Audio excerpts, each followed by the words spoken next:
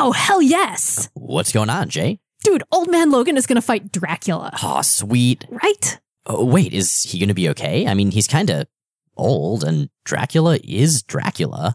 It's okay. He's got backup. Jubilee? Oh, no. The Howling Commandos. Aren't they almost as old as he is? Or older in relative terms, and also mostly dead? Oh, no, not those Howling Commandos. These are the new Howling Commandos. Well, the most recent new Howling Commandos. There are new Howling Commandos? There have been a few.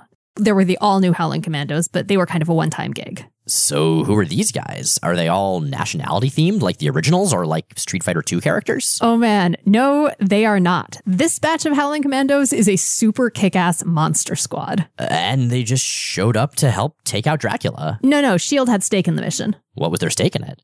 Not a stake. Stake, S-T-A-K-E. Special threat assessment for known extranormalities. I probably should have seen that coming. That's what the vampires say. Ha. So who are these commandos anyway? Well, we've got Dum Dum Dugan, or at least a life model decoy of Dum Dum Dugan. Excellent. And there's Man-Thing and the Manphibian, who's about what you'd expect from the name. There's Teen Abomination, Hit Monkey, again, pretty much what it says on the tin. Hit Monkey? What are his powers? He doesn't have powers. He's a monkey. But the name... With a lot of guns. What?!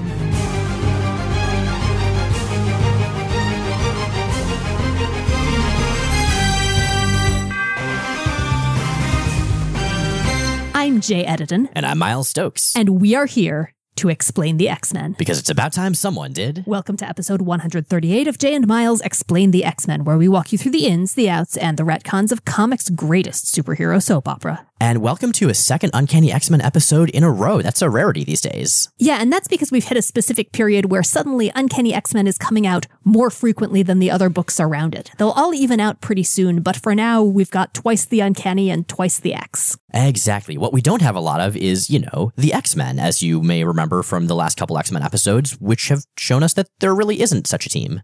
Right, they are scattered all over the place. The closest thing we've got are a motley bunch assembled on Muir Island by a suspiciously sexed up Moira McTaggart. So that includes, for instance, the X-Men ally Forge, Storm's former partner, and also former X-Man Banshee. And they've been working with Moira McTaggart, like you said, also Lorna Dane, also a couple people that just sort of vanished in a battle with the Reavers and won't be mentioned for a while. The X-Men proper, the ones who had been in Australia, have mostly ended up through the Siege Perilous. Psylocke had telepathically pushed Havoc, Colossus, Dazzler, and eventually herself through to escape death at the hands of the Reavers, who had almost managed to kill Wolverine. Wolverine didn't go through the Siege Perilous. He was eventually rescued by Jubilee. And as a reminder, the Siege Perilous is a mystical portal given to the X-Men by the daughter of Merlin Roma, which when you go through it, erases your memories and drops you somewhere in the world naked with none of your stuff. Confused yet? Great. You're in the right frame of mind for this story. Now, you mentioned that Wolverine met up with Jubilee. Jubilee was sort of an ex-stowaway in the X-Men's Outback base.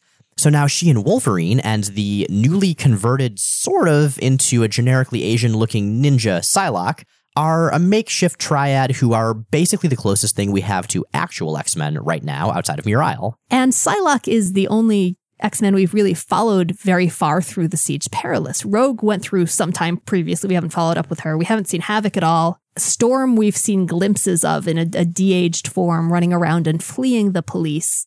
And now we are going to see what happened to one of the bunch who did go through the portal. That being the one and only Dazzler. In a story that is bafflingly a sequel to the one and only Dazzler the movie. A really straight-played sequel to Dazzler the movie, too. Why would you do that? We covered Dazzler the movie previously in episode 35, Post-Disco Panic. If you want to have it fresh in your mind, you can go back to listen to that. But honestly, you don't really need to. Dazzler was going to be starring in a movie. It was produced by a guy named Eric Beale, who turned out to be a great big jerk, and she burned what, as far as she knew, was the last copy. And so that actually leads us into years and years later, this story right here, because in a scene set in the out-of-business Beale Productions, Eric Beale's former business, there's a kid named Freddie Stanachek, and he is packing up a bunch of Eric Beale's production stuff that he bought at a closeout auction. Now, we've seen Freddie Stanachek before. He was a very, very minor character in Dazzler the movie that was in there for like 3 pages. Yeah, this is such a weird callback, because he's a guy who Dazzler... Does she even actually have a date with him, or does she just sort of jump into his car? Yeah, she gets a ride from him and encourages him to not be so meek and kisses him on the cheek, and that's about it. And that's it. We never see him again until now. He has popped back up and found among his new possessions that he bought from Beale unfinished footage from Dazzler the movie. Now, speaking of Beale, so you mentioned he was a total creep, but yeah, this guy did things like buy the gym that Dazzler worked at so he could change the rules and actually date her since he couldn't do so as a customer. He's really terrible, but he also wasn't a character we got very much into the head of. And I actually had to go back and check whether he'd appeared anywhere else since then, because it seems like a lot of stuff has happened in between Dazzler the movie and this arc with him. And it has, but it all happened off page and is just sort of summed up and implied by this story. If I had to piece together his history from the bits and pieces we see here, what I would say had probably happened is that his production company had gone under, and in his increasing obsession with Alison Blair, he had blamed and become, increasingly focused on her as the cause of his downfall, and then done a ton of coke and invested heavily in mannequins. Yeah, for the record, I don't recommend cocaine or owning that many mannequins. Either you're going to end up as Eric Beale or you're going to be a basement somewhere in Silent Hill, and nobody wants that. Follow your dreams. I mean, if that's your dream, then, you probably still just shouldn't do the cocaine. Yeah, don't be Eric Beale. Basically that. So anyway, Freddy's really excited because, as far as he knows, Dazzler is dead, the print was gone, and so this is really the only chance to kind of bring this woman who was very special to him back into the world. I mean, he saw her die on the news in Dallas during Fall of the Mutants, as far as he knows. Alas for Freddy. The producers point out that the fact that Dazzler's dead just kind of means she's yesterday's news. They don't really want there to be a movie about her. Now, if he can come up with a movie about the fall of Eric Beale, that could be something interesting and entertaining. But Dazzler, Oh man, they're so not wrong. buying. I would not watch a movie about the fall of Eric Beale. That guy's a jerk. One thing I really like about the art in this scene is that Silvestri's having a lot of fun with drawing all this Hollywood stuff. For instance, every time the producers that Freddy talks to are on panel, and he talks to them a couple times over the course of this story, there's this sort of roiling mass of assistants, like this big silhouette with a bunch of heads and arms and legs sticking out, just sort of frantically waving contracts and papers behind the producers who are ignoring them entirely. It's a really nice bit of visual comedy and something that adds to the sort of sillier tone of the story, one that makes it match a little more with Dazzler the movie, and also is a nice contrast to all the Psylocke stuff from the last arc. I've said before, and I will say again, in fact, I'll say again probably before the end of this episode, that I think Silvestri is at his best when he's basically drawing romantic comedy. And this story lets him play with that and lets him play with the sort of cartooniness and expressiveness and slight slapstick of that in ways that suit him very, very well. Now, we've talked about Dazzler the movie, at least as much of it still exists. What about Dazzler herself? Because the last time we saw her, she went through a portal while very slightly brainwashed by Psylocke. When next we see her, she is naked and covered in seaweed. Yeah, Guido Carosella, the guy who will soon be named Strong Guy, but right now we just know as Lila Cheney's former bodyguard, finds her washed up on a beach. And isn't that kind of how Twin Peaks started? I was gonna say if Dazzler had been the one who washed up at the beginning of Twin Peaks, it would have been a very different series. But then I started thinking about all of the weird shit that happens in Twin Peaks, and actually I think it would have been pretty much the same. I gotta say, to briefly tangent, so I just saw Twin Peaks for the first time a few years ago. I'd never seen it before, like back in the 90s when it was going. Same, man, we would have been so obsessed with it. We would have, but it was so much weirder than I expected. And not like weirder, oh, there's creepy monstery stuff, but weirder like, wait, why are we suddenly in like a weird romantic comedy? Why is there this weird subplot about Civil War reenactment? What have I gotten myself into? Yeah, one of my favorite parts about watching Twin Peaks is playing the ongoing guessing game of at what point is David Lynch just fucking with us to see how much he can? Well, I think part of it is that in season 2, he wasn't nearly as involved as in season 1. So I don't know who is behind like the Civil War thing or Nadine the superhero or anything like that. But they have some strange and wondrous ideas. And I wouldn't call them necessarily good ideas, but I'm impressed nonetheless. Choices were made. Yes, they were. I still love Twin Peaks. Don't get me wrong. So anyway, Guido finds Dazzler washed up alive onto the beach of not Twin Peaks, and initially thinks that she is an interloper. You don't rocket out of my sight on the pop? I gotta call the law. Don't believe I said that. So much for the ideals of youth. I love the way he talks. I don't know what accent that's supposed to be, but it's fun. My impression has always been that he's supposed to have a really heavy Bronx accent. Yeah, okay, I'll buy that. Which I guess isn't exactly how you read it, but it's one way you can twist it phonetically. Well, that's how I read it in my head as a child. Okay, then. And he realizes as he's carrying the woman inside that, oh no, this isn't actually just a random drunk tourist. This is actually a random, possibly drunk, unconscious Alison Blair, who we know, who's toured with the band, who's a friend of Lila's. What the hell even? And Lila's house is great. Lila's house is run by super fancy AI, and the AI is very apologetic that it hadn't spotted Dazzler on the beach and still actually can't quite perceive her. Because, as we know, after the X-Men were resurrected by Roma after Fall of the Mutants, they became invisible to all electronic detection, which has been consistently mentioned almost every time it would be relevant, and will be up until all the writers just sort of forget that was ever a thing. Dazzler has no memory, although her personality remains basically intact, and she is relatively calm about what's going on. She talks to the house AI, gets it to give her an overview of who she is, what she's supposed to have been doing, how it knows her, bits and pieces of her life. And finally, finding herself at loose ends, asks, House, in a mess like this, what would Dazzler do? Go cruising. And so she does. I love that exchange. And she ends up at, quote, a hot bod, hot box club so exclusively cool it doesn't have a name. Chris Claremont is good at many things, and giving like little one-sentence elevator pitches of the various settings that individual scenes happen in is certainly near the top of that list. They're a lot of fun. And may I just say, Amnesiac Give No Fucks Dazzler is so fun. She is so great. I'm not sure I entirely agree on that, but I'll get to that a little bit more later. Okay. Well, I like her a lot. Now, fortunately, our young gentleman Freddy is in fact cool enough to get into this nameless club, and he runs into Dazzler there, but she doesn't recognize him. Because she doesn't remember, anybody. But to be fair, I don't think she would have remembered him anyway. Like, they had one brief conversation and she told him to follow his dreams, and that was pretty much it. I feel like she probably gives a lot of cheek kisses and follow your dreams speeches to the various people in her life. Yeah, to like wide-eyed 20-something boys. I mean, I can get behind that. He did follow his dreams and he ended up kind of awesome. Yeah, no, she's very nice, but it seems like a life-changing moment for him was for her just kind of in passing interaction with a van. And so Freddy's like, hey, let me take you to a different club. Let's go to this jazz club, and I'm going to play you the saxophone. And he does, and apparently he's pretty good.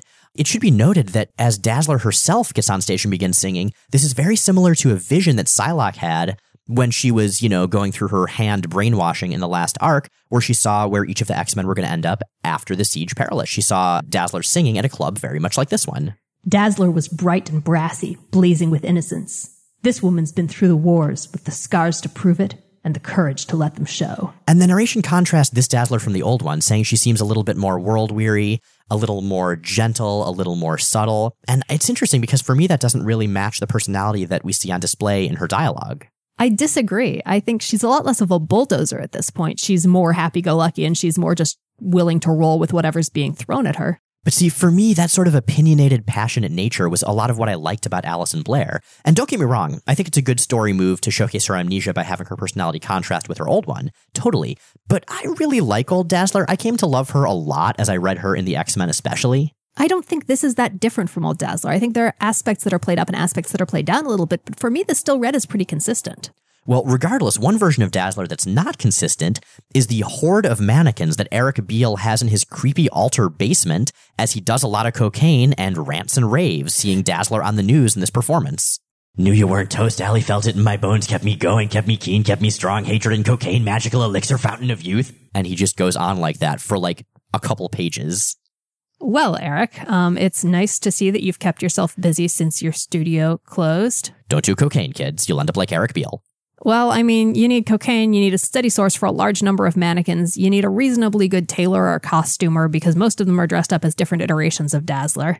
And I guess you need a mustache like that, which to be fair, not everyone can grow. But you can procure one. You totally could. You could mug someone and take theirs. And then, from there, we see Dazzler get shot in the chest and die at the start of the next issue. And I should say at this point that because there are so many plates spinning right now, we're changing the order a lot. We'll do our best to make it make sense, ideally more sense than the comics did. Yeah, we're covering 5 issues that have maybe 6 different plot lines threaded and woven through them.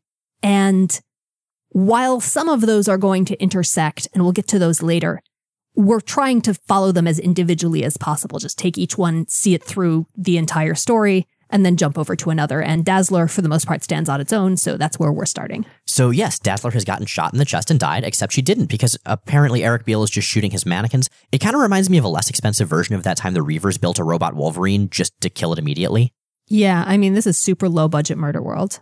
And so as he's freaking out, Freddy, meanwhile, is showing Dazzler the print of the movie that he's reconstructed, and even Guido Carosella, who apparently is tough to please, likes it too. Dazzler, on the other hand, is unimpressed.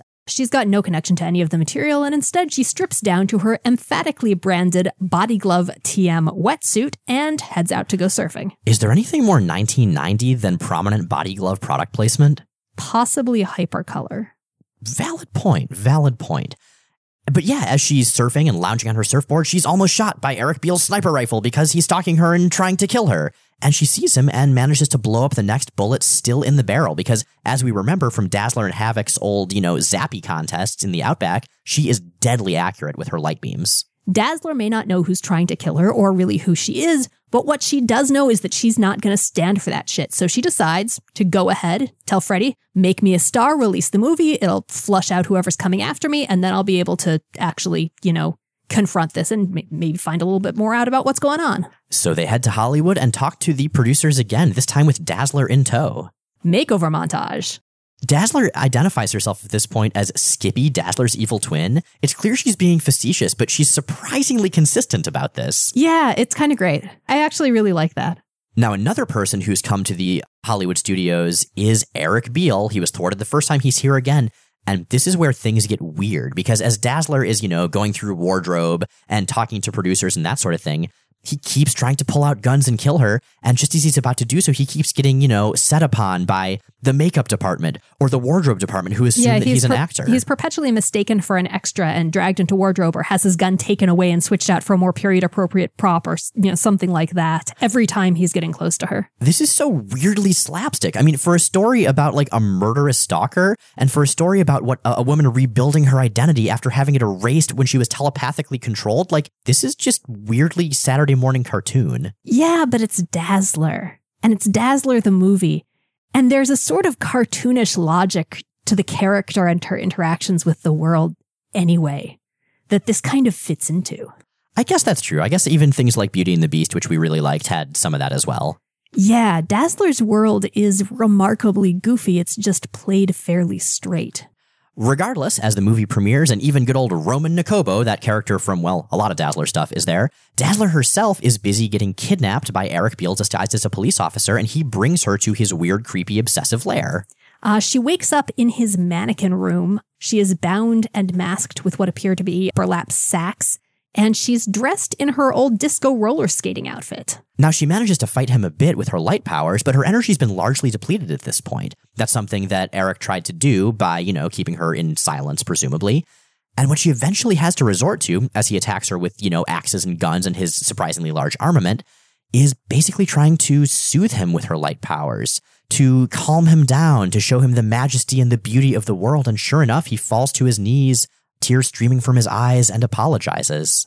Because that's the power of blinking lights? I guess so. I've been watching a lot of Hannibal, and I guess that's not entirely at odds with that. I haven't seen Hannibal, so I wouldn't know, but I'll take your word for it. Flashing lights and phototherapy are relevant to plot lines. Well, regardless, Dazzler herself, still newly constructing her identity, starts pondering what this might mean for her. Is that my answer? To use my light to help people, to make them feel better about themselves and their world, to bring them in big ways and small joy. And man, I hear you, Allison. I ask that question of myself a lot. I mean, not the light power part, but the rest of it. But yeah, this is actually the last we see Dazzler for a while. Presumably she's gone into phototherapy and is maintaining a small and very quiet private practice somewhere in the Los Angeles hills at this point, in the Hollywood Hills. I mean, I'm okay with calling that canon, as everything else is going on, the Extinction Agenda and all that good stuff. Yeah, she's going to show up in a couple annuals, but otherwise we're not really going to see her until the new relaunch, the second series. Now, that is the story of Dazzler, but we have a lot of other plot threads, so let's do our first Meanwhile and cut to the Morlock Tunnels. Meanwhile, in the Morlock Tunnels, Mask is mocking Callisto as he takes pictures of a face that he claims to have ruined. He is telling her, to pose, and he's photographing her like she's a model. We can only see the edge of her body. We can't see her face at all. Now, Callisto, as a reminder, is the former leader of the Morlocks. She last came to New York from Muir Isle to basically shut down the X-Men's base so none of the bad guys could get in. Mask has kind of taken over the Morlocks since then. He was always a total jerk. He can mess with people's faces and sort of craft their flesh, like that one thing from Vampire the Masquerade. He's bad news. And he's decided that now that he's got her in his power, he's going to take Callisto down a peg. Because you're strong and tough and smart, and the way I can hurt you best is by taking all that away from you. which raises a question that we're going to come to again and again, which is how much can Mask actually change someone? I mean, we know he can alter physical appearance. He can alter flesh. Can he change someone's intelligence? Can he change the way they interact with their powers, the way their powers function in any way that isn't just based on, physical appearance or whatever? Man, his powers can do so many different things over the years, so I'm going to say, yeah, sure, why not? But let's cut in the meantime to a different part of New York entirely. Let's cut to Soho. And we're actually looking at two characters now who are not X-Men, but with whom the X-Men have once intersected before. These are Philip Moreau and Jenny Ransom. They are refugees from the nation of Genosha. Specifically, Philip Moreau is the son of the Gene-Engineer, the scientific, basically head of state, and Jenny Ransom is his girlfriend, who is a mutant and was thus, turned into a mutate. She had a skin suit bound to her, sort of this permanent jumpsuit she couldn't take off, and her powers were messed with, so now that instead of being a healer, she's sort of big and strong and beefy. And they're great, but they have apparently been chased down by a group of Genoshan magistrates who are trying to take them away. Jenny still responds to indoctrinated commands. She can't get away from them. Fortunately for Jenny and Philip, the magistrates are interrupted by a large, naked man who comes to their rescue. Naked man, you are the man. This naked man is pretty great. This naked man is a naked man who clearly knows his way around a fight. Perhaps one who is a superhero. Perhaps one who can turn into a bear when he's not a naked man. But no, that's not actually true. That's Ursa Major. This, in fact, is a man who introduces himself as Peter Nicholas. Now, it's very clear to us, especially since we've had the precedent of Dazzler coming naked out of the Siege Perilous, that this is probably Colossus, but Jenny and Philip don't recognize him because when the X-Men intersected with Genoshan stuff, Colossus was still stuck permanently in his metal form. These days, he's stuck permanently, not in it. He doesn't even know he can transform. Once they've subdued the magistrates, the police show up and arrest them, take them away. They are furious. They will brook no argument from the magistrates, who insist, in fact, that they have every right to be there. You can't do this. We're accredited law officers doing our job. Sieg Heil to you too, sport. I'm no Nazi. Could have fooled me. Kids applied for political asylum. You got no right to take him. The X-Men is certainly never relevant to political circumstances that might be occurring at present. But regardless, everybody heads to the hospital because our friend the Naked Man, Colossus, got shot during the scuffle. And when he says that he has nothing and nowhere to go and doesn't know who he is, they offer to take him in because they're nice folks. Well, they and the landlord of the building they were living in, Mr. Paulus, he tells them that he hates bully boy thugs, and he's good at sizing people up, so they can all stay, and Peter seems like a nice fella, and would he like to take over as handyman and caretaker, and they'll call that even for rent. I love Mr. Paulus here. I don't know if there's an archetype for grumpy yet kindly old man who doesn't like bullies and so is kind to our innocent hero, but I like it and I like this guy. I'm fascinated by this marvelous, fantastic New York in which people give away apartments in Soho. So Peter starts thinking, when asked by his friends who he is, well, I don't really remember anything, but I know my name is Peter Nicholas, and I know about New York City, and I'm in New York City, so I must be American and a New Yorker. But he's very much still himself, we find out as they talk. He's honorable, he's loyal, he's polite, he's still Peter, just a version who thinks he's American and is slowly growing an awesome mullet/ponytail. And has a weakness for the ladies. Well, one lady in particular, a beautiful, nameless model who he's been seeing on billboards and can't look away from. And one day while taking out the trash, he sees her running away from someone. She seems to be in trouble, but says she doesn't want to involve him and runs off, and he's going to start fixating on her more and more. He's an artist, and when he draws people, he's able to sort of see through disguises, see through facades, see through transpirations, and draw them as they really are. He draws a portrait of Jenny the way she looked before she was transformed in Genosha. As he's drawing portrait after portrait after portrait of this mysterious model, he's finding that the lines of her face are getting harder and sharper, and the her that he's seeing, that he's drawing, is kind of different from the one he's been falling for, but he can't quite put a pin on why. The astute reader might, however, have an idea. But regardless, he encounters her more and more. At one point, he sees her being chased by street toughs and jumps into action with his now even longer ponytail/mullet with a baseball bat. But he's taken by surprise by the fact that the thugs are wearing masks and labeled jackets to look like various members of the X-Men. It kind of reminds me of those Halloween costumes where you get the plastic smock that would have the logo of the character you were on the chest. No, it would have a picture of the character, not just right. the logo. Yeah. Exactly. It's kind of like that. What's interesting to me in this scene is how quickly Philip and Jenny dismiss them as just, outlaws pretending to be other outlaws, because the X-Men totally saved them. They really saved their asses. It's true. But regardless, between Jenny's super strength and Peter having a baseball bat, they do manage to fight off the mugger types, but the model is once again gone. So Peter just continues his career as a successful Soho artist, donning cowboy boots, getting an earring, and some pretty attractive designer stubble. And he's the hot new artist in town, and at a gallery opening with a whole lot of fancy people where we see a lot of his paintings. Again, all of this model, this woman that he's only met briefly a couple times, he starts to wonder kind of what's up with his visions of this woman. What interests me here is that we're seeing a version of Colossus that's not quite the Petey Pureheart of, days of yore before the Siege Perilous. This is a guy who is obsessed with a woman whose name he doesn't even know, who he keeps trying to track down and keeps running away from him, who's clearly not interested in him. And who he keeps painting naked. Right. And not cool, Peter Rasputin. Although, I don't know, this is one of those long, weird conversations as to where art as expression does and doesn't make sense, and how much likenesses matter, and how much you can have something that's fine art and also something else. And, public images and advertising as part of the public consciousness versus as images of individual humans. It's a really long, interesting, involved conversation. Well, regardless, one thing I like about it is that here we have Colossus as kind of a flawed dude. Like, he's being creepy and objectifying this woman and obsessing over her and being almost a little stalkery. And those aren't good behaviors, but to me, it makes Peter a more interesting character. It makes him more human to be that flawed, to be a little bit more ruled by his passion. So that, I think, is how you do a good post-Siege Perilous story for the X-Men. You show different sides of them that aren't inconsistent with who they've been, but that maybe bring out parts of themselves that they hadn't focused on, or parts of themselves they didn't even know were there. Peter, as one of the X-Men, as Piotr, has always been very defined by his sense of duty, his sense of propriety, and his sense of protectiveness. This is the same guy in a lot of ways, but this seems like Peter with a lot of the weights of his life lifted away. One who's sort of left to pursue and live the life that he would just in a vacuum as a default, given any number of options open to him and no obligations.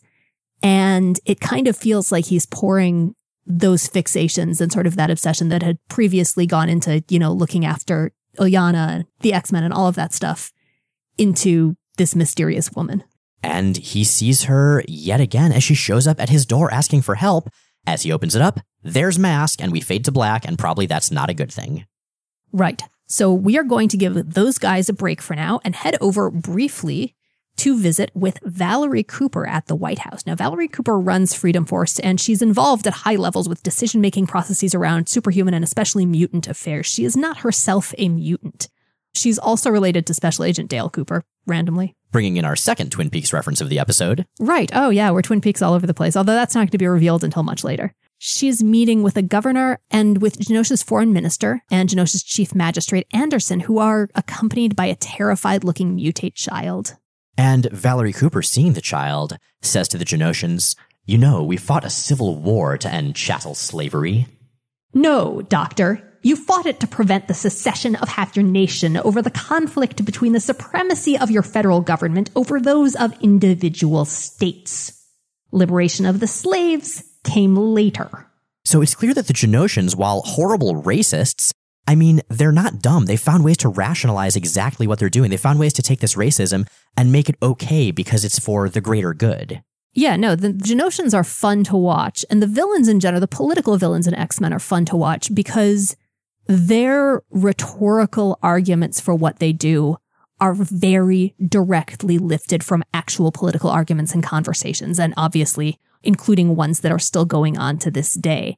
And when you see them reapplied in contexts like this, they become blatantly obvious. And this is one of those places, I think, where allegories are hugely, hugely important and hugely useful, because sometimes it takes taking an absurd thing out of a context in which we've normalized it and putting it into an equally absurd context to realize just how bizarre it is. And then sometimes bringing it back to reality makes that hit home. And they're arguing their main point is that the mutates are not, in fact, people. They are pieces of biotechnology. They are basically inventions. Effectively, they are machines with biological components. And they're kind of convincing in this already anti-mutant United States, because the governor that's accompanied Val Cooper into this conversation talks to her after, saying, "Is she a girl, Dr. Cooper? Could they be right? Was Dred Scott a man, sir?"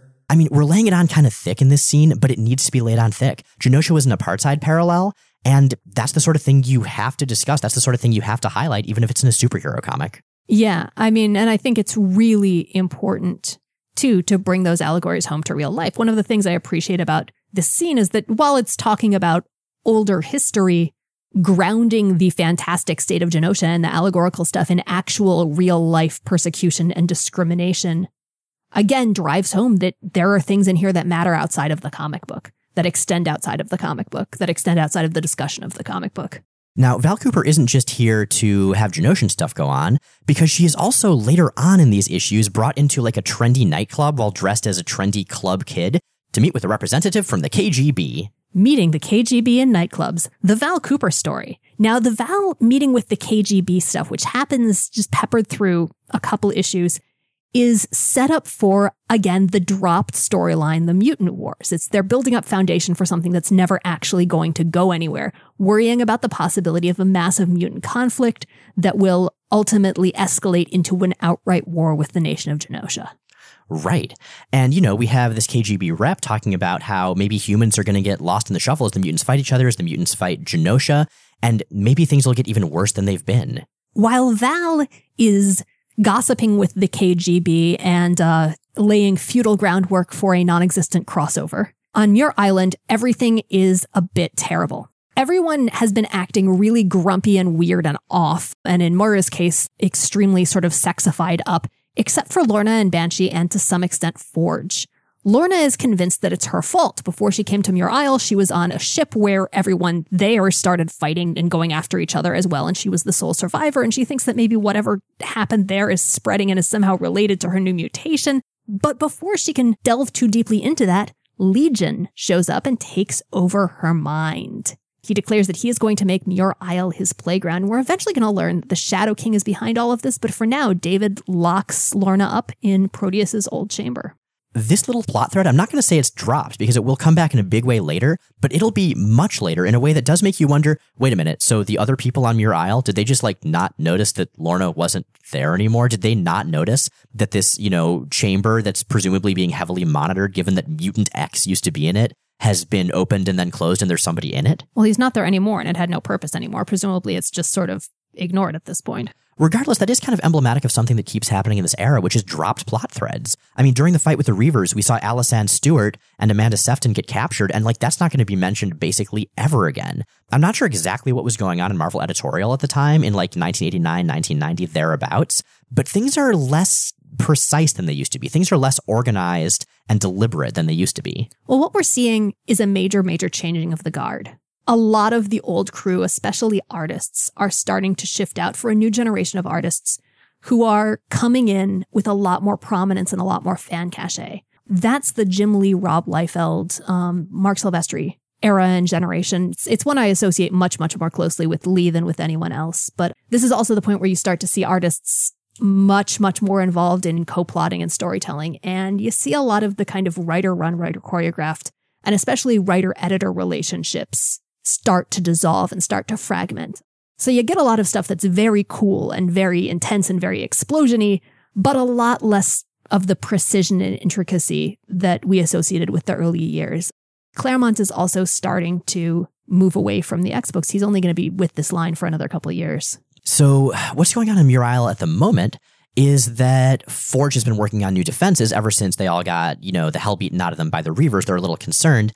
And Banshee takes Forge aside, saying he thinks that something weird is going on Muir Isle, and maybe Forge should put a backdoor into the security system that only Forge and Banshee can get into, and nobody, especially Moira, knows about. Yeah, Moira has been acting really strange. She's been very brash and very confrontational. She has been dressing in highly laboratory, inappropriate garments, wearing stiletto heels and crop tops and mini skirts in an environment where she really needs proper protective gear.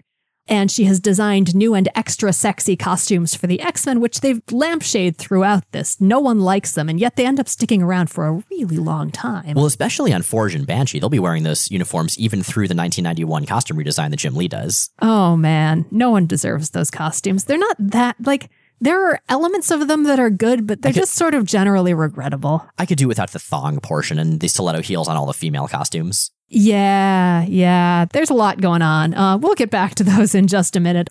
But once the defense system is up and running, Moira and the crew hook Legion up to Cerebro in hopes of locating the X-Men. Because when Polaris joined up with the Muir Isle crew, she mentioned, oh, the X-Men? Yeah, they're totally alive. We hung out in the Savage Land. They're out there somewhere. I just don't know where. And they figure, well, they need a telepath to run Cerebro. David is technically a telepath. They accidentally call him Daniel. That happens a couple times around this era. So that's a thing. But he attempts to use Cerebro, and when he does, he starts screaming. There's huge psychic feedback.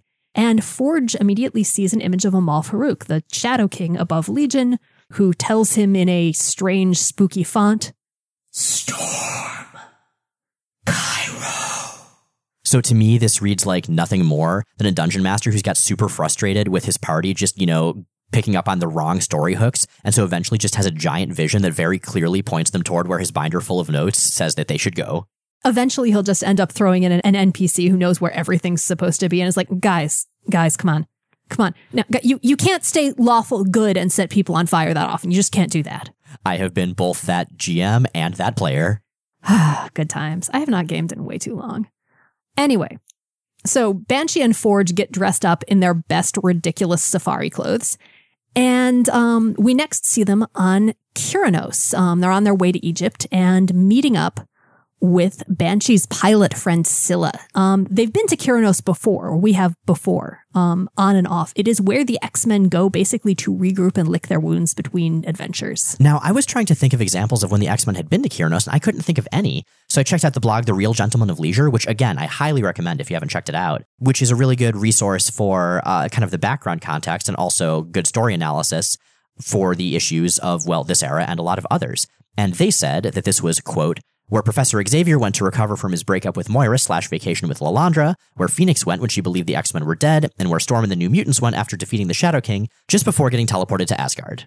And now Banshee, Forge, and Scylla the pilot are about to head off for Cairo when Banshee spots an issue of People magazine with Dazzler on the cover and decides that, nah, screw the Vision, fuck the GM, we're going to Hollywood. And Scylla says, hey, whatever, you already paid me, and flies off, and then her plane explodes. Twist! Fenris was on a yacht nearby in tiny bathing suits, blowing it up because Fenris, and they're terrible, and they toast with champagne and make arch comments about what they've just done. So Fenris are the Strucker twins. We've seen them most prominently in the X-Men world in Uncanny X-Men number 200, where they tried to assassinate a whole lot of people at Magneto's trial. They're just unabashedly awful. I mean, there's a certain purity to how awful they are. Like, everything about them is terrible, and they just sort of go, ha ha ha ha ha, and, clink champagne glasses as they cause untold murder and destruction. And in a way, I have to respect that. They know what they're good at, which is being awful people that make the world worse, and they really enjoy themselves. Despite the meddling of the Struckers, Banshee and Forge manage to make their way not to Hollywood, but to the X-Mansion. How they get there, we have no idea, but when next we see them, they have arrived there, and they are looking at pictures of Moira on enormous monitors, pondering how much more glam her hair has gotten, and that it's probably a sign that she's gone evil. But what they also see on monitors, unexpectedly, is Jean Grey on loan from X-Factor. She just got proposed to by Scott Summers in X-Factor, which we'll get to that in a near episode. In X-Factor 53, she's on loan from the title, not from the team. She's just taking a day off from the team to wander around the ruins of the Xavier Mansion and sift through the wreckage of its latest explosion and inevitably and of course find one of Scott and Maddie's wedding pictures because she has the Summers Grey drama magnetism power. That she does. And apparently she also has a monster magnetism power. Oh man, Monster Magnet. I haven't thought about them in a long time.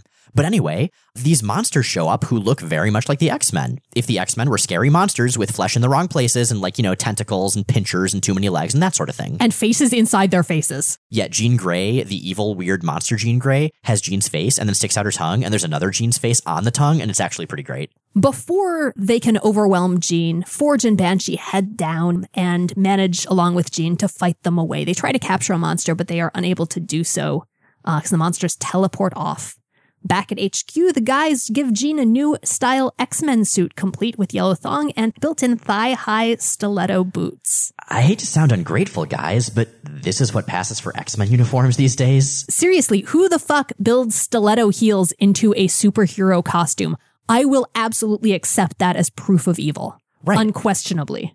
Also, thongs. I mean, thongs have their places, but in this uniform, no, that just looks uncomfortable. Well, as an external component, you'd think it would have less impact. And you also don't know that it's necessarily an overly leotard. It might just be weird color blocking.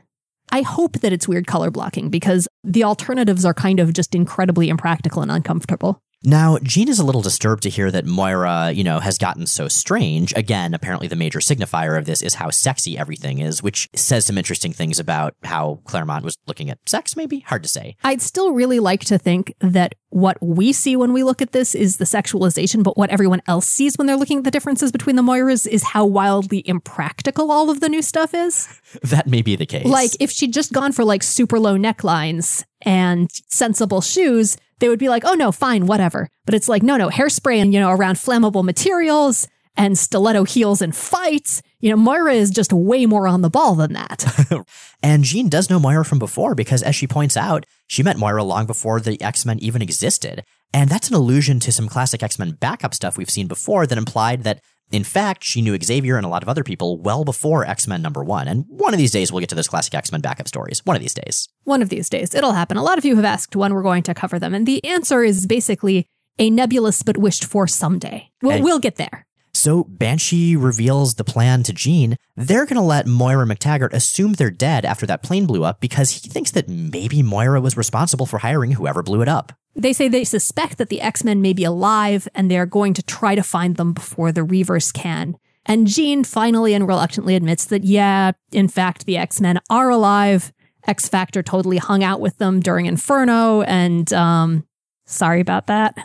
And Banshee is furious. I mean, he thought all of his friends died and they didn't tell him that, no, they were still okay. He was mourning their deaths and they didn't do anything about it. And I can't fully blame him at all. Fun fact, this is one of my most common anxiety dreams. That people will fake their own death?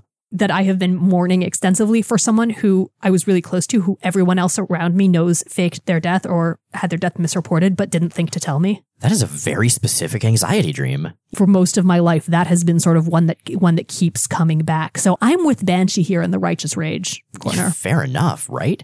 So Jean says, okay, so things are clearly not going well. The Reavers have been going after the X-Men, apparently. Muriel got attacked. How about you guys just, come up to ship where X-Factor lives and we'll just, fly above it all until the danger has passed. Also, it's nice there and we've got teenagers to indoctrinate and stuff.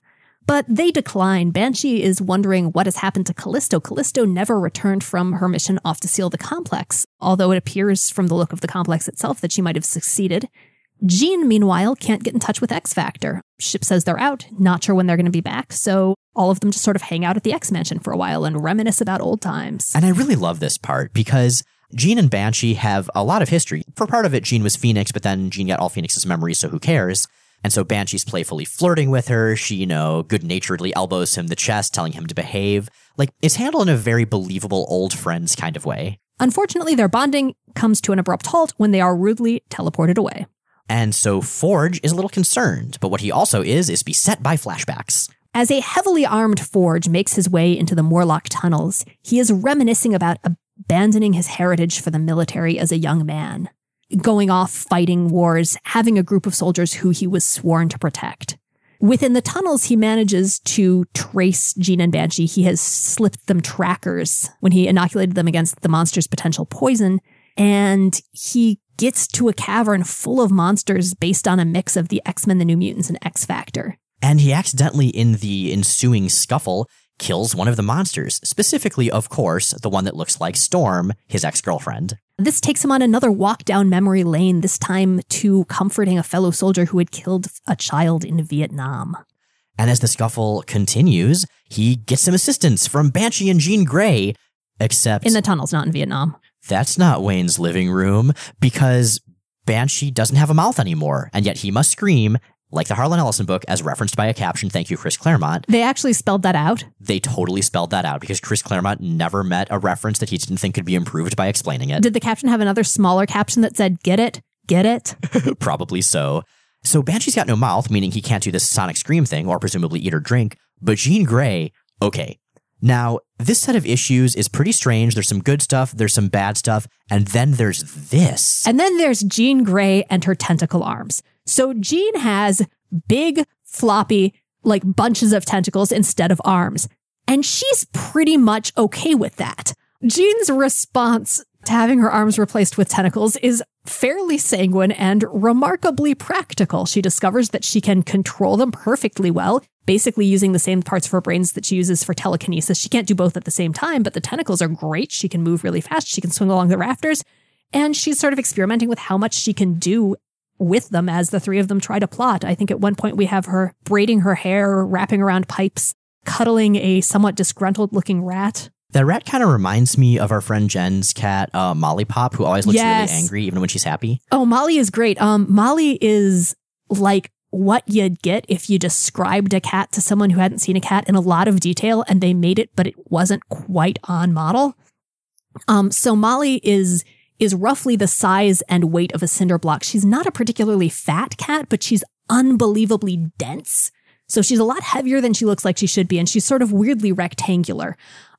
She has a tail that was broken when she was a kitten at one point, so it crooks, and she's got one crossed eye, which means she always looks furiously angry, even when she's very happy, and she beeps. Yeah, not meows, but beeps. Molly is a high-quality cat, and we approve of her. So Jean's being pretty chill about the tentacles. I mean, she does express concern at a couple points, but overall she's adapting quite well. And I don't know, like, what would you do if you suddenly got arm tentacles? I mean, I'd probably multitask a lot. If nothing else, I feel like it would make things like laundry sorting and a lot of household chores easier. I also feel like we're talking around the obvious. But not like in a creepy hentai way, mind you. Like, everything would be totally consensual. Right. I mean, it would just sort of be well, this is a new option. Let's see how that plays out. But yeah, in general, I feel like clothing would be harder, but in a lot of ways, it's basically just the having extra and more versatile hands and arms in terms of how it plays out. And yeah, Jean seems cool with this. Jean seems not exactly even resigned, just sort of to have cheerfully decided that, well, maybe she'll just have tentacles for the rest of her life, and that'll be pretty much okay. I mean, Scott's totally into the weird stuff. It'll be fine. Yeah, I feel like he would also be fairly chill about her showing back up with tentacles. Like, okay, that's definitely not the most traumatic thing that has happened in the course of this relationship. Whatever. You didn't ally with a demon and try to murder my son, so hey, I'll count this in the win column. You're not on fire, you're not dead or immediately coming back from death. You appear to basically be the same person otherwise. You seem very happy. So yeah, go Jean's tentacles. Now, meanwhile, elsewhere in the Morlock tunnels, Mask is sort of addressing his various Morlock followers, all of whom are sort of different versions of the X-Men, and his new prisoners, Peter Nicholas and that model. The model, we learn for sure after it's been heavily hinted, is in fact Callisto. It is Callisto all prettied up by Mask and basically pushed out into the world. And with, it's heavily insinuated, a lot of her strength missing. Now, Mask, of course, recognizes that Peter Nicholas looks a whole lot like Colossus, which he considers a great irony since he has scuffled with Colossus before, but he knows that the X-Men are dead, so it must just be an uncanny, if you will, resemblance. He decides that just for funsies, though, he's going to modify Peter Nicholas. First, he gives him bug eyes because he's an artist, and he thinks, oh, that'll be fun. Mask takes those away and is like, no.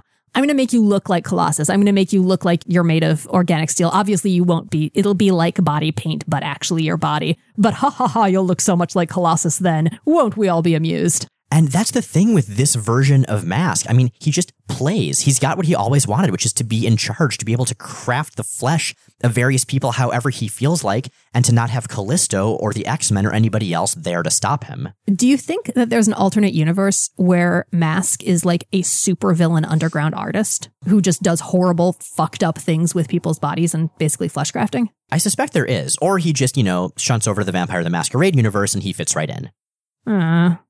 Anyway, so Mask returns Callisto back to her old appearance, eye patch and all, and sends her and Peter off on their way because it's time for some good old hunting humans for sport. Oh man, now I'm really sad that Stonewall died in that fight on Muir Isle that we saw recently, because this is totally the Murder Grandpa's jam. Like, they would love to team up with Mask and just do some good old-fashioned, most dangerous game-style human hunting. I feel like they would get in arguments with Mask about, what was proper sportsmanship in this scenario, though. I mean, they had some fairly strict rules. They went to great lengths to rationalize their hunting humans for sport, while Mask just sort of owns it. So as this is going on, as Peter and Callisto run away from Mask, meanwhile in the tunnels, Forge, Banshee, and Jean are like, okay, well, something clearly isn't right. Callisto's down here somewhere. Let's see if we can help, even though there are so many of them and there are so few of us. I mean, what if they got on their side? They got to pool their resources. They've got Forge and his inventions. They've got Banshee, who can still punch even if he can't scream. They have so fucking many tentacles. Like way more tentacles than most rescuers could ever dream of having. Probably more tentacles than all the Morlocks put together. But regardless, what they also have is some more flashbacks because Forge remembers the last stand of his troops in Vietnam. Against Jean Grey and her tentacles. Well, no, against, the Viet Cong, presumably. Yeah, Forge remembers he and his unit were isolated in a valley that bottlenecked, trying to hold the enemy until planes could arrive to blow it all to hell. Including blowing all of them to hell. They were vastly outnumbered, but Forge addressed his troops nonetheless. Anyone see a flick called The 300 Spartans? Well, bros, that's us. And it kind of is a solid parallel. I mean, the three of them against all the Morlocks don't have much of a chance. Like, Banshee's powers have been completely removed. But nonetheless, they're heroes, and this is what heroes do. Or at least this is a very strange version of what heroes do. And later on, there'll be a visually beautiful and critically acclaimed, but also weirdly ahistorically homophobic graphic novel written about them. So, yeah, Callisto and Peter flee. Callisto is kind of freaked out because that beautiful form Mask altered her into, it's starting to come back on its own. And as it comes back, she's losing her strength and cunning and her ability to function as Callisto. How much of this is Mask's doing? How much Mask can actually take those things away? And how much of it is effectively psychosomatic isn't really explored. And Peter jumps to reassure her. All right, so you're not the woman you were. Part of your life is lost to you. That happens. Does that mean you give it up? Does it have to change who you are?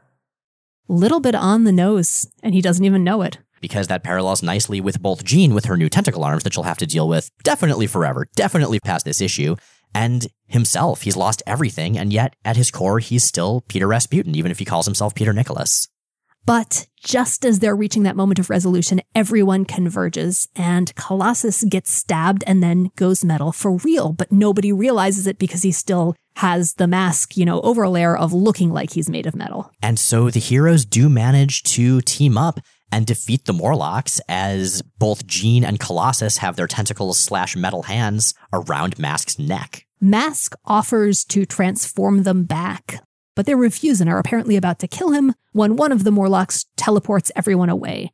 Now, thankfully, Forge has nabbed cell samples with everyone's real genetic patterns, although how he got Colossus's, I'm not sure. I'm guessing he just sort of had it. Actually, I think Colossus just reverted back to his normal self when he went out of metal form, and everyone just thought it was Mask's thing wearing off. That could be. But regardless, they're okay. And I love this weird little deus ex machina that Forge had been, using those cell samples he took when he first vaccinated them at the beginning of this adventure to kind of, it's kind of like re-imaging a computer for those of you familiar with the concept. It's a fun little trick. Yeah, it's also got striking implications for the future of medical technology, or would if Forge ever shared his inventions with anyone, which he doesn't because he's kind of an asshole. Damn it, Maker, what are you doing? And so after all of this, Jean's okay, Colossus is okay, Callisto is okay. Forge just sits out on the roof and watches the sun rise/set, because you can never really tell in comics, and talks to these kind of images of his old troops, the ones who all died, who he did the horrible spell that we learned about in Fall of the Mutants to avenge. I got him out, bros. This time, this outfit, I kept my word. I didn't break faith. Alive and safe and whole. I brought my people home. So it's really nice to see Forge in the spotlight as a protagonist himself instead of just a secondary character, but what a weird story in which to see that. Okay, we've gotten through the bulk of these. We have one more arc to go in this bunch of issues. Remember how we said there's a lot? There's a lot. But this one's pretty simple and it's pretty self-contained. This is the Wolverine, Jubilee, and Psylocke part of the adventure. And on the cover, we see the caption, "The ferocious introduction of Hardcase and the Harriers." That's bullshit. They were introduced in Wolverine #5. Well, at least a couple of them were. But yeah, these are a group of mercenaries that used to work for S.H.I.E.L.D. Apparently these days, they're just straight up mercenaries at this point, and they're looking at their next mission, which is to retrieve Wolverine, Psylocke, and Jubilee. So Hardcase and the Harriers, for those of you unfamiliar with them, are basically the dollar store knockoffs of G.I. Joe. Right, we have Longbow, Ranger, Shotgun, Axe, Warhawk, Lifeline, Hardcase, Blindside, Piston, and Time Bomb. And they all do exactly what you would expect them to do based on those names. But I really do kind of love their dynamic. As much as they are G.I. Joe knockoffs, as much as this does seem like a backdoor pilot that never actually went anywhere. Does it? I think it does, yeah. But they seem fun. So at one point, Blindside says to Axe, "Day you start taking jobs for granted, big guy, is the day you place your down payment on the farm you buy when you die." They're just, delightful little murderers for hire. Meanwhile, Jubilee is being significantly less delightful. She is in Lowtown in Madripoor, and she is not fond of the local food. I mean, to be fair, some of it does still appear to be alive. That's it! Hate scream, cry rage, grant, gripe, shriek! Silvestri has so much fun drawing her as like this moody teenager with an almost elastic plastic face. It's so expressive. He is really channeling Brett Blevins here, and it's pretty great. Now, also in this restaurant is Psylocke in her new physical form. She's being all like mysterious in the corner in this super, super tight dress. Psylocke has decided that the best way to come to terms with her new body is to lean real hard into supervillain couture. I mean, she's basically dressed like Vampira here. She's got, well, I guess non-tattered Vampira. She's got a dress with a V-neck collar line basically down to her navel. It's pretty much painted on. And this amazing, huge stand-up fan collar in the background. And yeah, she's just going high camp supervillain. It's lovely. Well, they don't have time to be all sexy in this restaurant or to complain about the food for very long, because suddenly Hardcase and the Harriers show up and two arms pull Wolverine through a wall and shotgun shoots Jubilee in the chest, and it's bad times. I gotta say, this restaurant, I give it 1 star on Yelp. I mean, living food, stolen fast food that we see Jubilee get as a replacement, crazy fights with people going through the walls. Yeah, but that's exactly what people come to Madripoor for, so I'm thinking 5 stars. That maybe is a good point. But regardless, the next thing we see is Jubilee waking up all bruised and terrified, with Psylocke bursting into her room, and Jubilee, as you may recall, does not like Psylocke at all. She really doesn't trust her. However, with Wolverine missing and the Harriers hot on their trail, they decide that they're going to have to work together. Jubilee comes up with a plan that Psylocke agrees to. Jubilee will dress up as a pizza delivery boy to get into the Harriers' base. She's got a stack of 25 pizzas, and they're actual pizzas, so that she and Psylocke procure these pizzas first to lend credence to her cover. You know, it's from the rescue budget. And once they're in, she lights the place up with her fireworks. Is this a sight or what? Am I not the best? Must be the Canucks' new sidekick. Excuse me to all blazes, Mr. Sexist Pig Dog, but why can't he be mine? I mean, I do all the work, take the risks, pull off the daring rescues. And there's a big fight, and Jubilee and Psylocke are eventually taken out only to be rescued by Wolverine, who has been freed by them. Turns out he's totally pulled a Professor X here.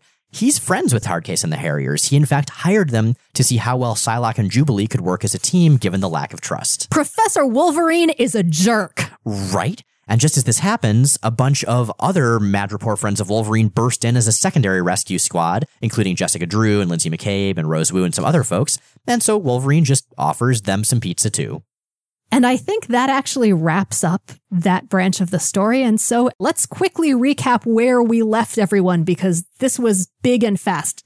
Dazzler is somewhere in Hollywood. She has decided that what she wants to do is help people, and she is going to be largely absent from the pages of X-Books for the next several years, save for a few appearances in annuals. Colossus, Banshee, Forge, and Callisto are all hanging out in what's left of the X-Mansion, still very near the Morlock, so that worries me a little bit, but they'll be overlapping between X-Men and X-Factor along with some other characters from each book for quite a while.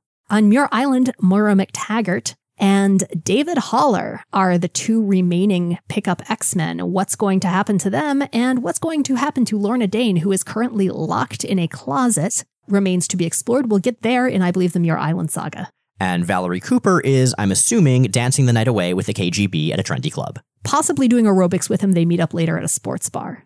I love it. Well, regardless, that is that for this segment of this truly bizarre era of Uncanny X-Men. So, you've got questions.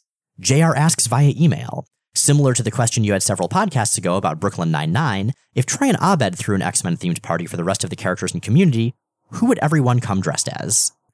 Hi, JR. How does it feel to be my new best friend? This question made me so happy and is partially responsible for at least half a day's productivity loss this week, because if there's anything that I have real strong feelings about that's not X-Men, it's Community. I love Community so much. It is one of my favorite things in the world. And I've actually thought about this question before, so I have answers. And I'm going to give you, this is going to be the core cast. This is not going to be the season 5 cast. So here's what I've got. And for everyone, the question to which JR is referring was one that we answered in episode 103, Werewolves of London, which involved not cross-casting, but speculating on whom the cast members of Brooklyn Nine-Nine would dress as for an X-Men themed party. So first of all, it's not Troy and Abed's party. It's obviously Troy, Abed, and Annie's.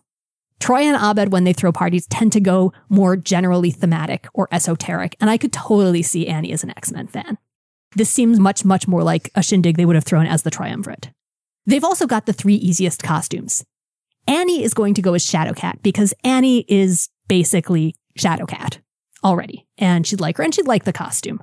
Troy and Abed are going to go as the world's greatest BFFs, Warlock and Cypher, who are just the right level of obscure for these two. Please note that they will have attempted to construct versions of the costume that could merge into Douglock. They will have had to abandon that due to lack of time and some major logistical issues, but they won't have given up on it entirely. It'll still be somewhere for them to revisit later, and Abed will still be thinking about how to make it work through a good chunk of the party. I should also note that in the I Have Thought About This Before, that I actually have a commissioned piece from Erica Henderson of Warlock and Cypher doing Troy and Abed in the morning. Because yeah, obviously those two. It's pretty great. It is. I love it dearly. Shirley will be coaxed into going as Storm, mostly via Annie's efforts. She is going to have serious misgivings about the whole goddess backstory, but she will eventually get super into character and definitely go off at Jeff as Storm at least once. Pierce will come dressed as Cable, and it'll be surprisingly awesome. Britta will show up as Wonder Woman, and she'll be really defensive about it. Jeff will initially refuse to attend, but he'll eventually arrive dressed as Colossus, because abs. And finally, Dean Pelton will show up, uninvited, as Mystique. I actually totally buy that. Yeah, I mean, especially Dean Pelton as Mystique, because while there are more glamorous X-Men costumes, to an extent going as Mystique is going with the potential for all the costumes. And I assume that he will work several quick changes in across the evening. So we are a listener-supported podcast, and some of those tiers of support come with acknowledgement on the show from a number of fictional entities. I am, I believe, turning things over today, to the current, unfortunately, leader of the Morlocks, Mask. Welcome, dear children. Welcome to Mask's Haunt of Happiness. You were brought here for precisely one purpose, for us to play with. But how, I wonder? Perhaps you, Alan Webb, could be added to my perfectly monstrous collection of X-Men as Sunfire, a strange red fish mask to match your insect legs. And you'll be quitting the team almost daily to be hunted down each time. What fun. And you, Andrew Keith, could have a soul patch and a can of Mountain Dew grafted onto your tentacled form as my new Adam X. The Morlocks will have never been so extreme. Jay and Miles Explain the X-Men is recorded in Portland, Oregon, and produced by Kyle Yount, host of the Godzilla podcast Kaiju Cast. New episodes come out Sundays on iTunes, Stitcher, Google Play, and at explainthexmen.com. Check out explainthexmen.com for all kinds of extra content, visual companions to every episode, along with interviews, fan art, recaps, reviews, and more. This podcast is 100% listener-supported. If you'd like to help us stay on the air and ad-free, check out the Patreon link at the top of explainthexmen.com. Next week, we're off to space to see what the Starjammers have been up to. With their glorious adventures and fabulous fashion.